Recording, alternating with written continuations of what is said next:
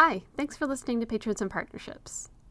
Today we have the second half of our interview with Kevin Scott, the director of Just Income G&V, Gainesville's Guaranteed Income Pilot Program. The grand total is $7,600 a year. It's not enough to live on. This is only providing like a guaranteed cushion. What we see in this population in particular is like you come out in a hole. So like you have the same expectations as everyone else of like, you know, the things that we all have to pay for. However, you have an extraordinary amount of debt and you have like a diminished opportunity to make money. People come out really on fire to be back in the world, and then the inability to pay those legal fees can result in reincarceration. I know here locally, it's about like 25% of the technical probation violations are rooted into simply a lack of money. Like there's no offense, the crime is your bank account. You're too poor to be free. If money turns out to be the answer, then maybe money was the problem to begin with.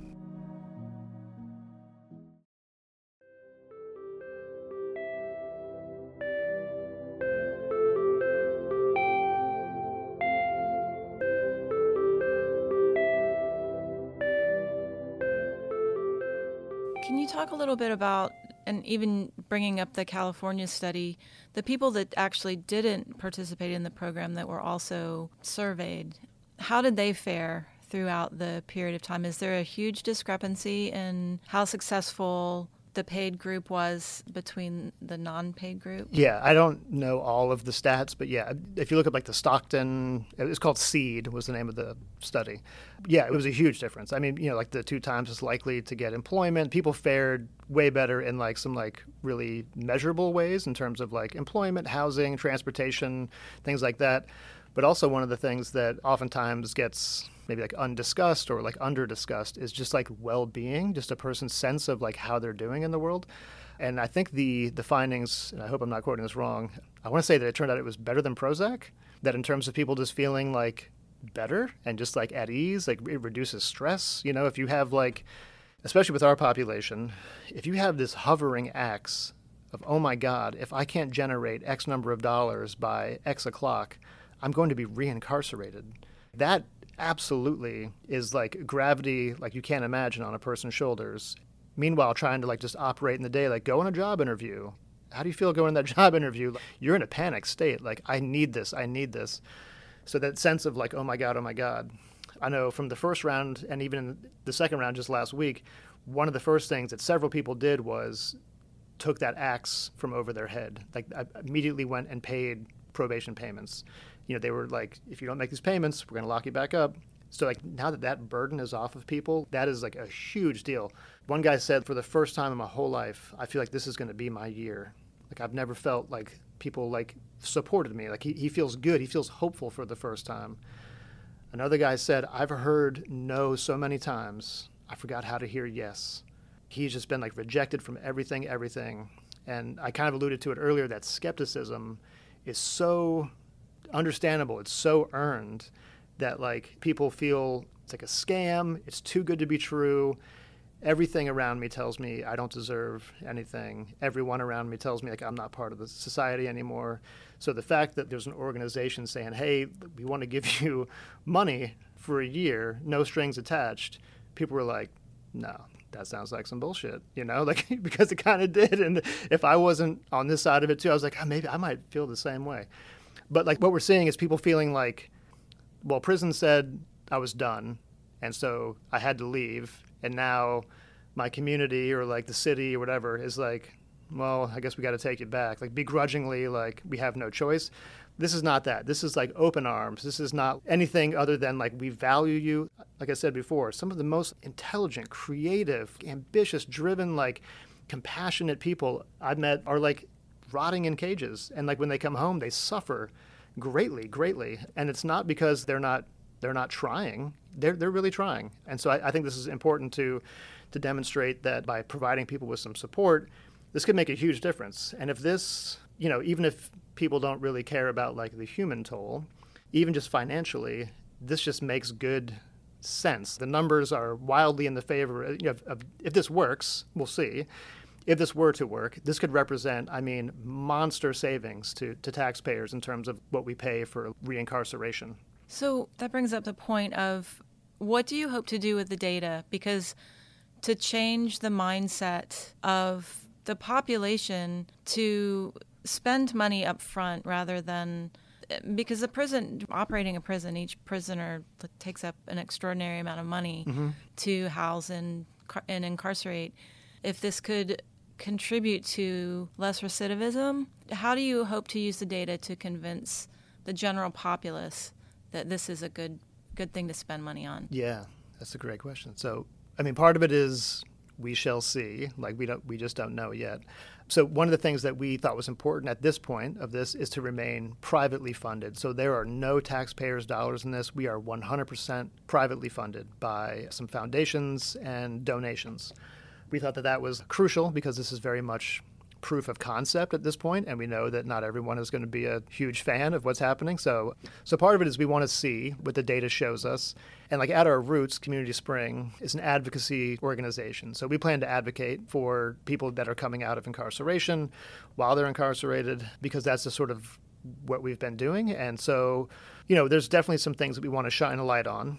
Because this is a research study, there's a few points that we have called out in advance of like, these are some metrics we very much want to look at. And hopefully that will be compelling to the general public as well. And you kind of hit on one already, is that we want to look at the relationship between income and recidivism.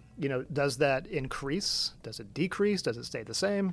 So recidivism is a big one. We want to look at housing security. We know that over 10% of the people who we reached out to that were eligible for this self-identified as homeless, either literally just the word homeless or given the address of the shelter of Grace here locally. And then, so that was like self-identified, but we know that from our outreach and discussion with people, it was actually way more than that. People were like couch surfing or just like, I was staying here, now I'm over here. I've stayed at 5 places since I've been out for the last 3 months, whatever it may be. So we want to see the relationship between income and housing security. We want to look at well-being, that sort of sense of identity. We learned about this thing called rejection sensitivity, which is just a thing that people experience in the world, but it's extra high in formerly incarcerated people, like way extra high, meaning like you go into a job interview, you already know how it's going to go. You already know. You walk in with that preconceived idea of I'm going to be rejected. You're looking for rejection everywhere based on your experience. Kind of like that one guy said, I've heard no so many times, I forgot how to hear yes. So we want to look at like a person's sense of identity, their sense of well-being, their sense of place in the community. And then the fourth big metric we want to look at is the fines and fees part. Like, how are we criminalizing poverty? How are we looking at people's inability to pay money for supervision or correctional oversight? And how are we criminalizing that? And how are we getting people back incarcerated just due to lack of money? So all this to say, we hope to be able to like really release the findings. It'll take a long time, honestly, like, because we're doing research while it's happening, and then, post as well. We want to see, like, well, how's it going 6 months after the final check? Did things stay better? Did they go down a little bit? Did they get way better? We want to look at that. And then we release the findings and then advocate from that place. And hopefully, we can change some people's perception of formerly incarcerated people. We have, of the 115 people getting the money, we have 5 who will be our storytellers. They'll be like the names and faces of the whole project, and they're going to be doing, and they've already started, some media engagements, through like print, through video. We've had some good national news, which is great. There's a documentary that's already started filming about the 5 folks that are our storytellers, part of a larger documentary.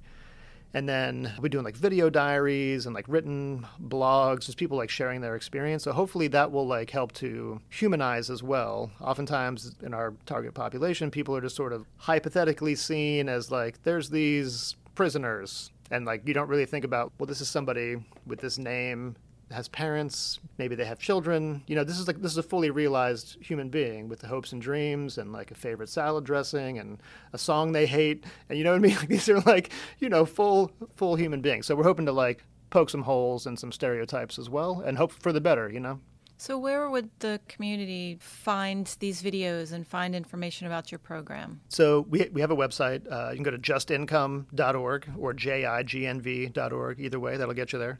And so there's a media page linked there, so you can see a lot of the coverage that we've had. We have social media as well. I would encourage people to follow those, because as we make announcements and as things progress, we'll be posting things there. And since we just started, we'll be introducing to our sites sort of like a repository of the storytellers as they chronicle their lives moving forward. And you can see some already in some of the media hits that we've gotten as well. Shaquille O'Neal gave us a little love the other day. That was exciting. The Shaquille O'Neal. Not the other one. Yeah. That one. The last question, second to the last question. So is there anything that the community can do to be involved with your organization? Yeah, so one of the things that we love doing is some education stuff. So on our site, one of the tabs is why. Like, why in the world are you doing this? And so under that tab, there's some pretty good information that's not commonly known. I would encourage people to check that out, of just like, here are some of the stats. Like, the United States has the highest incarceration rate in the world by good measure. Some of the other countries that most people would seem or deem to be like appalling, or like, oh, they're so backward, like, we out incarcerate every other country on the planet. Florida is even higher than that. So we outpace the country with the highest incarceration rate. Important to know. And then here in our county, we have to say that the racial disparity is like outrageous. The last I saw, you're 9 times more likely to be arrested if you're black in this county, which is not 9 times more dangerous, not 9 times more likely to cause harm, just 9 times more likely to be arrested. Can't ignore that.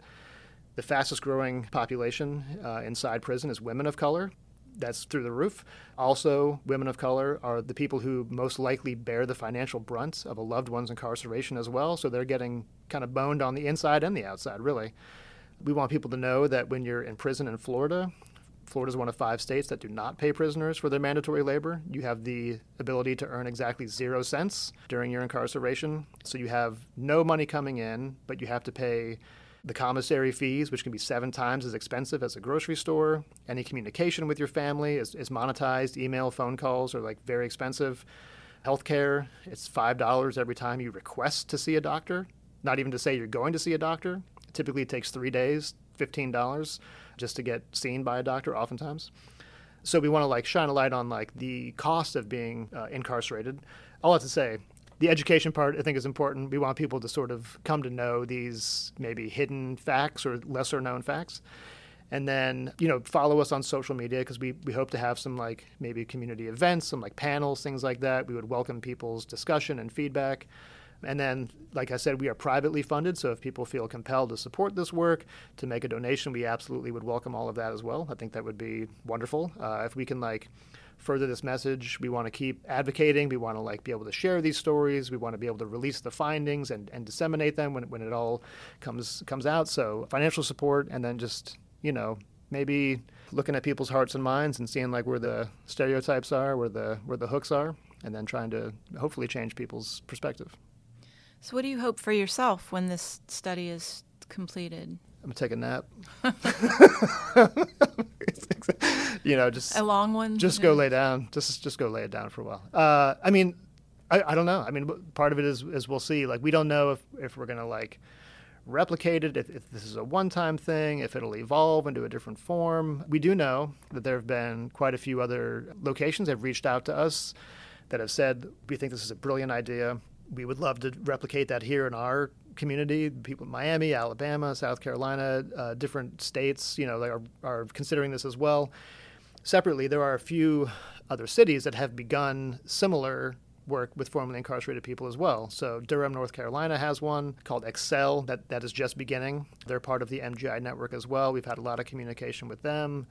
Virginia, part of their guaranteed income work, they have carved out X number of recipients will be formerly incarcerated. There's other places, like California has one. So this is sort of a growing movement. So if I can stay involved and continue to add voice and experience, then great.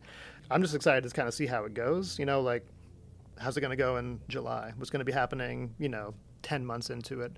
What about 17 months? I'm curious, like everyone else, to kind of see what the findings are. So I'm sort of a very interested observer who happens to be very close to the action. Is there anything else you would like to close on? Anything else you would like to add? No, I mean, checking out our website is good. People to engage with us. We love discussion. I think that's a big part of this. This is like the system that we are attempting to address has a lot of momentum. So this is sort of like a big idea to kind of get people's minds around. So we would love to have discussions with people, and then just maybe sort of like furthering that idea of humanizing people, just to consider that the people that are incarcerated, that is somebody's parent, that is somebody's spouse, that is somebody's sibling, your friend, like that's somebody's child, like that is someone's dear, beloved, precious child.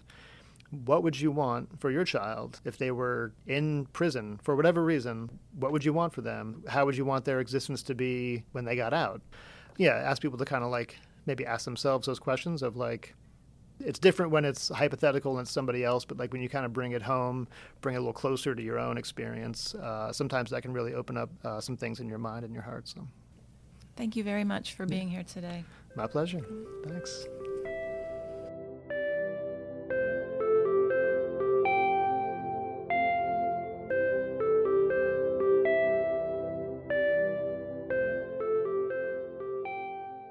Thanks for listening to Patrons and Partnerships. As always, if you know of an individual or organization you'd like to recommend for an interview, email us at lpsfprogram@gmail.com. To listen to more episodes, find us anywhere you listen to podcasts.